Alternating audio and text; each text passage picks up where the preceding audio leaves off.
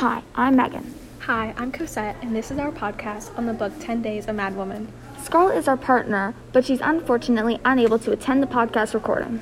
We read the book 10 Days, A Mad Woman, and in this podcast we will tell you a short summary of the book, what we liked and disliked about the book, the theme, the issue, and the central idea of the book. A short summary. In this book, 10 Days, A Mad Woman, it talks about Nellie Bly's life, some of the challenges she had to overcome, and her overall journalism dream. All of this is in the mid-century while being a young woman. What we liked and didn't like about the book. I liked the fact that the story happened in the real world and that Nellie Bly is a real person who had real struggles and made history. Though I didn't like that the book was slightly slow throughout the book, but overall a great read.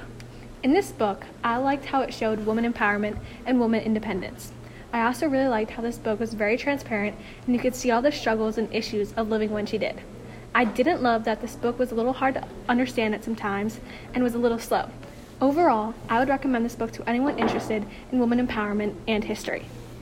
Scarlett liked how the book showed how women can have power. She also liked how the book showed people's struggles and how they solved them. One thing she didn't like about this book was that how long it was.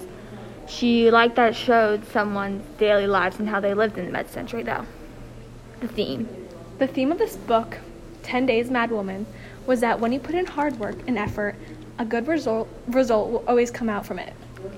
We believe the issue in this book was mainly sexism, but there are many other smaller issues. For example, political contribution, poverty, and abuse of human rights. All of these issues were not taken seriously back then.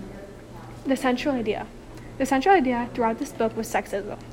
Another central idea about this book was raising awareness of political corruption.